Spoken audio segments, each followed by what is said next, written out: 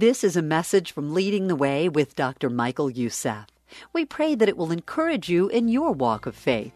If you would like to learn more about Dr. Youssef or Leading the Way, please visit ltw.org. You know, whenever I start a new series of messages, I talk with my ministry partners here at the Church of the Apostles at our Wednesday meeting and talk with them about what I'm going to do, and I'm amazed at how much I learn from those guys.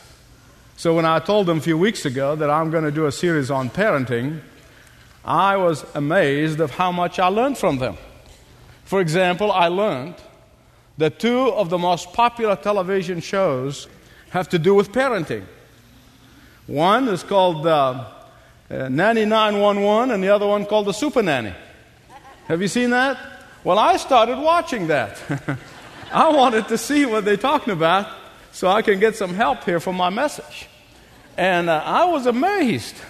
Well, anyway, I'll get to that in a minute. But at least what indicated to me is that most parents are really desperate in their desire to do the right thing by their children, and they need help.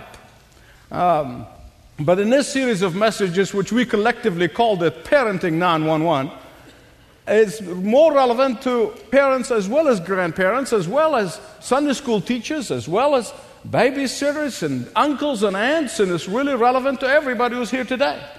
Because it has to do with the next generation. It has to do with the next generation of our future in this nation.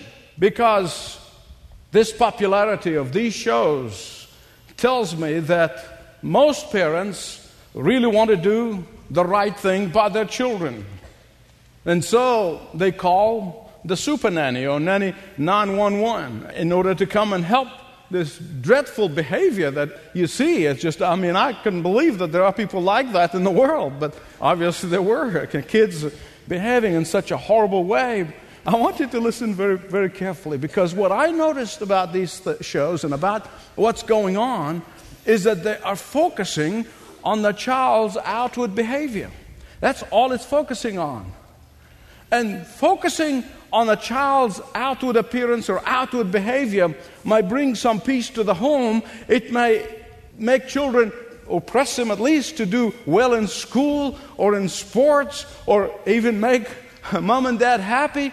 But when they grow up focusing on that outward behavior, all of that is going to be only for a short period of time or for interval period of time.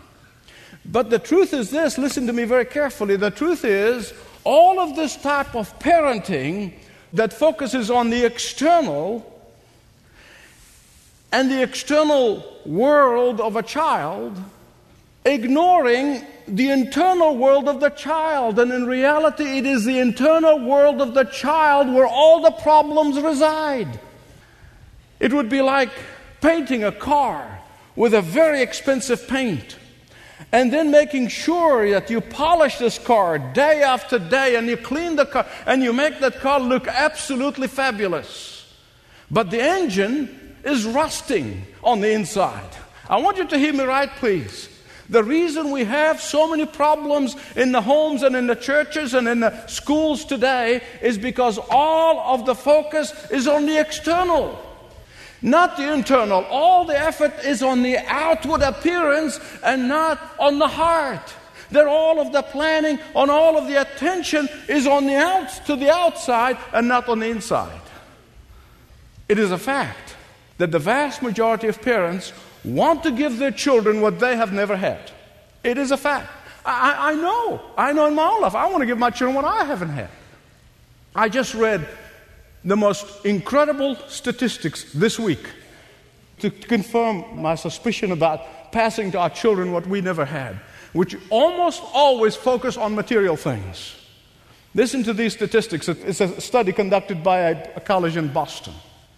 That between the year 1998 and the year 2052, it is estimated that 40.6 trillion, that is with the T, trillion dollars, will get passed down from parents to children. $40.6 trillion. And the sad thing to me is that very few parents will be as anxious to pass on to their children a spiritual heritage as much as they pass on to the material heritage. The late Roy Ludwig always used to say, the worst thing that any parent would do is to pass on to their children material inheritance without a spiritual inheritance. Now, in this series of messages, so we called it Parenting 911, I'm going to show you the importance of parenting of the inside rather than parenting the outside. I'm going to show you about the importance of parenting of the internal, because when the internal is taken care of, the external will follow. The parenting of the spirit, the parenting of the heart, and not for performance. The parenting that is focused on the inward identity of a child rather than the outward appearance of a child. Why is this of vital importance? Because parenting of the external is like polishing that car I was talking about earlier. But parenting of the internal will ensure that the engine is strong and healthy. And when the engine is taken care of, you can drive that car to the car wash 10 times a day if you want to. But if you're taking care of only the polish of the outside, and the car stutters and sputters, it can stay. All the polishing in the world, we're going to just keep it in the garage all the time. Listen to me very carefully. We may hand our children $40 trillion in the next 30 years, but if we neglect handing our children that which is priceless, we would have sinned against them. We will have a generation like that of the book of Judges in chapter 2. Turn with me to the book of Judges, chapter 2, and look at the verses 10 to 15. Just very quickly, I'm not going to expound on the passage. I'm just going to give it to you as an example of what can happen when parents do not focus on the internal, when parents do not parent the spirit, when parents do not parent the heart. In the book of Judges, it says, after that whole generation had been gathered to their fathers. What generation is he talking about? Joshua's generation. The generation that had seen the crossing of the river Jordan. The generation that have experienced the fall of the Jericho wall. The generation that have seen and experienced God and worshiped God, that joined with Joshua when he said, as for me and my household, we shall worship the Lord. After that generation gone, they said another generation grew up, who knew neither the Lord nor what he had done for Israel. Then the Israelites did evil in the eyes of the Lord and served the Baals. They forsook the Lord, the God of their fathers, who had brought them out of Egypt. They followed and worshipped various gods of the peoples around them. They provoked the Lord to anger because they forsook him and served Baal and Ashtaroth. In his anger against Israel, the Lord handed them over to raiders who plundered them and sold them to the enemies all around, whom they were no longer able to resist. Beloved, listen to me. When the next generation's heart turned away from the Lord handed them over to raiders to plunder them. And who can deny today that we have the plunders of pornography and of illicit sex, that we have the plunders of alcohol, that kids are drinking it at the age of 10 and 11 and even younger? Who can deny the plundering of materialism and STDs? Who can deny the ever-present plundering of terrorism that can destroy our economy in 24-hour period? Who can deny that? In fact, it was Frederick Taylor, who is really the father of scientific management. It was Frederick Taylor who said, and let me quote to you, he said, your system is perfectly designed to produce the results that you are getting. Your system is perfectly designed to produce the results that you are getting. And so, if you are manufacturing cars, and every second car comes off the line without steering wheel, your system is perfectly designed to do that. That's exactly what he means. Your manufacturing system is designed to produce these flawed results. And it works the same with parenting. It works the same with parenting of children. Many parents have a system that is perfectly designed to get devastating results. I'm convinced that if I ask the average parent, uncle or aunt, grandfather, grandmother today, what is your primary concern for your children? I would probably get some of the following answers. That they would do the right thing. Nothing wrong with that. That they will get good education. Great. That will get good grades in school. That's good. That probably some would say they'll be good athletes. That was never part of my problem, but that's all right. Or that they would grow up morally upright. And that's fine. And all of this, well and good, but listen to me please.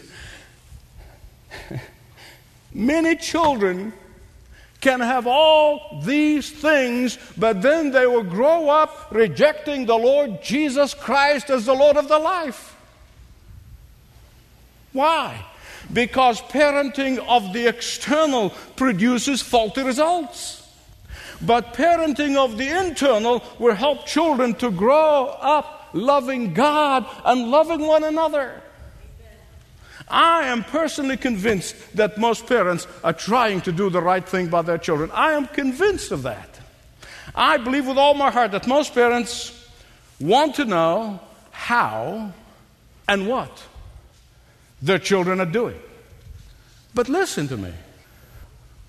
Whether the parents are Christian or not, they want to know what their kids are doing. But parents' primary concern should not be the what, but the why. Why are my children doing? Why are my grandchildren doing? Why are they doing what they're doing? That is the question that every parent and grandparent and uncle and aunt must be asking. Why is my child doing what he or she is doing? And I must confess to you, I am a dad who made a whole lot of mistakes. I made a whole lot of mistakes. And I tell my children now that they're adults, the mistakes I made. Why? Because I want them to learn from my mistakes and not to repeat my mistakes. But I can tell you, with all of my faults and all of my mistakes, my deepest concern for my children when they were growing up was not so much outward appearance as much as their belief system. Why? Because I was convinced, and I am convinced today, that when the belief is right, when the heart is right, when the spirit is right with God, the outward appearance will take care of itself. Probably what I'm going to say is going to shock some of you, but that's all right. Because I'm sure some of you are saying, "Man, you, the pastor, you did not exclusively focus on the outward behavior of your children? You did not focus on the outward..." That's exactly right. I did not. It was not my worry, it was not my concern to focus on their outward appearance. In fact, because it was not my primary concern, it did not mean that I did not care about it.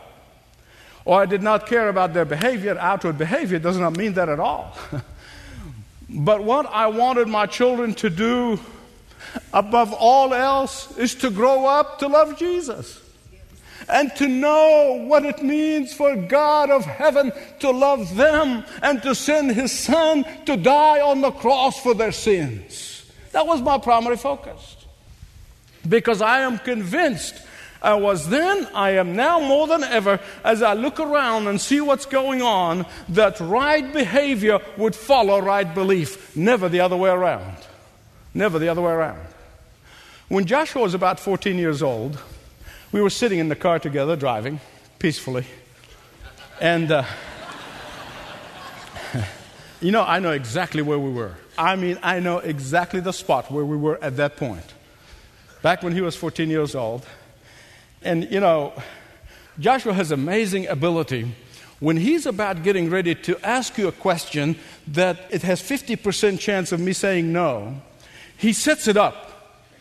He organizes it. And he begins to really set the stage. He doesn't just come up and ask questions. He builds up to it. And I can literally hear his brains, the wheels are turning. He was building up to a question. And I wasn't really sure what it was. This one came out of left field. And then he says, "Now, Dad, I want to ask you a question." I said, "What is it?" He said, "Can I shave my head?" Well, I could have said to him, What do you mean shaving your head to buy time? I could have said, what would people say? I could have said, what would people think? I could have said, what example will you set for others? After all, your father is the pastor of the Church of the Apostles. You can't do that. Don't you think that can be misunderstood? And on I could have gone. But as he would testify to you, I'm telling you, I've already checked my notes with him. I did not. I said nothing of the sort. You know what I said? Only if I do the shaving. And so he kind of got over his shock because he was anticipating the next argument. He was building up for this argument. But he said, cool. I made a U-turn, and I picked up one of those electric shavers. I knew. But you know what my biggest worry was? My biggest worry was his mother. She loved his curls. And I knew she was going to freak out, so I started praying for her. Well, I took him back home, and man, I plugged that thing in, and I just whizzed it through. Man, I became a great hairdresser all of a sudden. Because you can't make a mistake. It's like mowing lawn. Well, the one thing that we both have forgotten is that it was winter. And his head got cold. And the following 2 Sundays, he did not want to wear a cap. It was cold when he got outside the house, so he wore a bandana. It happened to be a red bandana that was in the drawer. He picked it up and wore it on Sunday. Well, after 2 Sundays of that, there's a precious lady comes up to me. Now remember, this is many years ago. And she walks up to me, shakes my hand at the end of the service, and she says something like, well, I guess your son is just going through that rebellion stage. And God is my witness, I had forgotten all about the head shaving thing. So I asked, I said, well, what did he do? I mean, I thought he really did something. She said, all this head shaving and the bandana. And I said, oh, no. I said to her, I did that. Poor precious lady, she turned whiter than white. And I've never seen her again.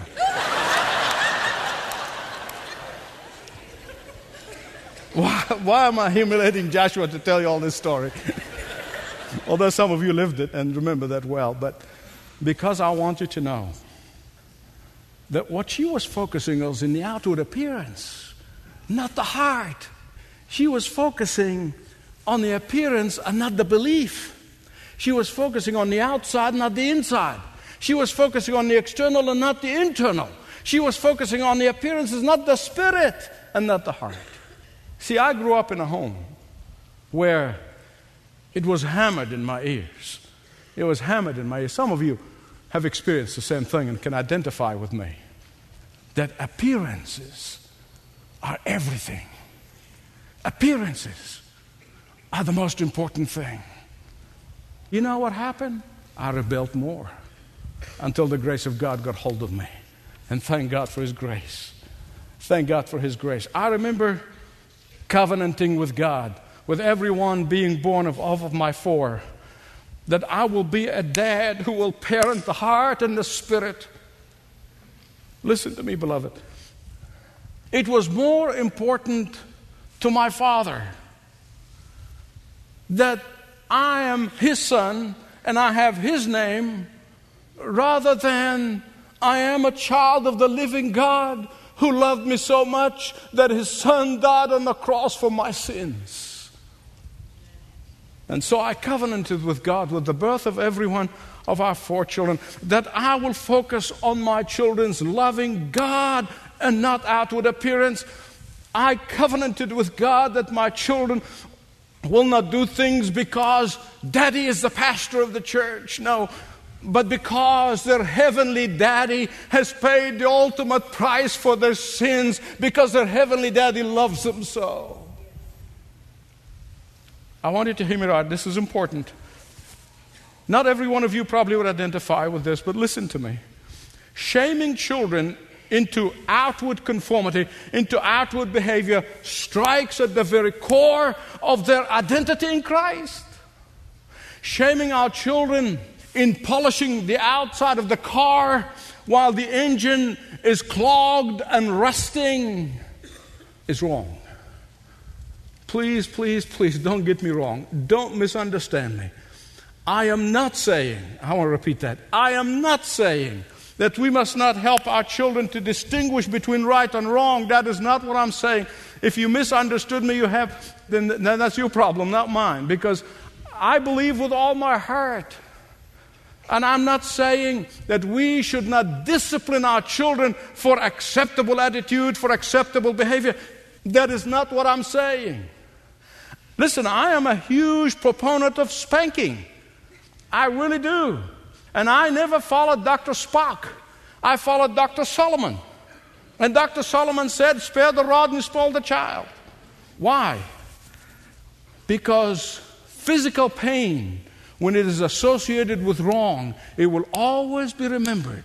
Just like touching a hot stove. You'll always remember not to touch the hot stove. But that is different. That is different from belittling them. That is different from trying to get them to become adults in a child's world. That is different from humiliating them in public. That is different from telling them that they will never amount to anything because of what they did. That is different from telling them that they are stupid because of what they did. Many of you know what I'm talking about. Many of you know what I'm talking about. And some of you probably sitting here saying, yeah, Michael, it's really too late for me. This must be fine for young parents. But it's too late for me. My kid's already adult. And I've made that mistake. And I've focused on appearance. Maybe I've not known Christ when my kids were growing up. And because I did not know Jesus when my kids growing up, I did not pass on to them that spiritual heritage. I did not parent the heart. I did not parent the spirit. Listen to me, as you've heard me say from this pulpit, it is never too late. You pick up that phone and tell your adult child, I sinned against you when I focused on the wrong things. And forgive me. Please, don't do that with your children. Parent their hearts. Never too late. I don't care how old you are. But then there's another problem that we're facing in our culture today. We seem to have a crop of parents today who have bought into this fallacy, bought into this lie, that says that we must never prejudice the minds of kids. That we must not influence them in any way so that when they grow up, they make up their own minds and they're entitled to their opinions. Let me tell you something. That's a lie out of the pit of hell. In fact, I can tell you, I read a story one time about a well-known writer who was debating with a dad who bought into this lie. Well, I never influence my children, I never prejudice my children because I want them to grow up, make up their own minds. And this writer all of a sudden thought for a minute and he said, come over here, I want to show you my garden. And he took him in the backyard and wanted to show him the garden. And this dad, who bought into this fallacy, looked at the garden and said, that's not a garden. There's nothing here but weeds. He said, oh, you must understand that I didn't want to infringe upon the liberty of the garden in any way. I was giving the garden a chance to express itself and choose its own production. Beloved, the truth is this. Parenting is like gardening. It's like gardening. It takes cultivation. It takes dedication. It takes molding. It takes modeling. Modeling to them what a loving God is all about. What a caring God is all about. Listen to me. A child who sees his or her parents finding their sufficiency in Jesus Christ, they will grow up finding their sufficiency in Jesus Christ. Not in trinkets, not in clothes, not in material things. Children who see their parents not sinning because of their love for Jesus Christ and Jesus' love for them, they will grow up not to sin because of their love for Jesus Christ. Cultivating the children's heart, leading the children to see their identity as precious creatures in God's own image, focusing the children's attention on the cost that was placed on the Son of God because of their sin and my sin. It takes time, it takes energy, it takes effort, it takes cultivation. I think if any of my 4 children would stand up here today, they would tell you that Dad has mastered and perfected the art of brainwashing. I said, hey, it worked for the communists. But I perfected it. I perfected it. And I say so unashamedly. That's our job. That's our job, constantly, constantly. You know, if you read in the book of Deuteronomy, it said in the morning and night, in the morning at night, every occasion, every opportunity, in the car, outside the car, and over a meal, you're constantly, constantly cultivating. I'm going to tell you this, and I'm going to conclude. It's a true story. Back in the wild days of the 60s, Francis Schaeffer was speaking at Berkeley University, which was a hotbed of rebellion back then in the 60s. And the room was packed with students. And Francis Schaeffer was lecturing away. And in the middle of his lecture, the door opened, and this young man, long hair, barefooted, and he smelled like he had not had a bath in 2 months. And it was natural for the students to kind of, put their hands on their noses as he walked down the road and down the lecture theater. And Schaeffer stopped his lecturing and looked around. There were no seats, so he grabbed his own seat that he was using as a lecturer, and he placed it. He said, young man, welcome. We're so glad to have you with us. I am glad you're here. Please come and have a seat. This young man kind of reluctantly went in there, and he sat and was trying to make noise and get attention. And another 10 minutes of lecturing, and this young man started yelling at Francis Schaeffer. He said, why don't you hate me? Why don't you hate me? I don't look like you. I don't smell like you. I don't believe like you. Why don't you hate me? And only Francis Schaeffer could have done this. He said, young man, how can I hate you when you are the beautiful creature that is created in God's own image? How can I hate you when God made you, formed you, and loves you? By the end of that night, that young man gave his life to Christ and then went on to ministry. He was brought up in a Christian home, a home that focused so much on appearance and not the regeneration of the heart. And he was rebelling against his parents. I'm telling you this for a reason. I believe all parents want to do the right thing by their children. But I want to tell you also that it all begins with you, mom and dad, knowing Jesus Christ as your personal Savior and the Lord of your life and the Lord of your home. Not a member of a church, not membership in a church, not a denomination, no, but Jesus Christ as the Lord of your life. It all begins by you experiencing the forgiveness that Jesus Christ and He alone can give you, and He can give it to you today. It begins with you surrendering to Him, and so that you'll be able to truly model godly parenting for your children.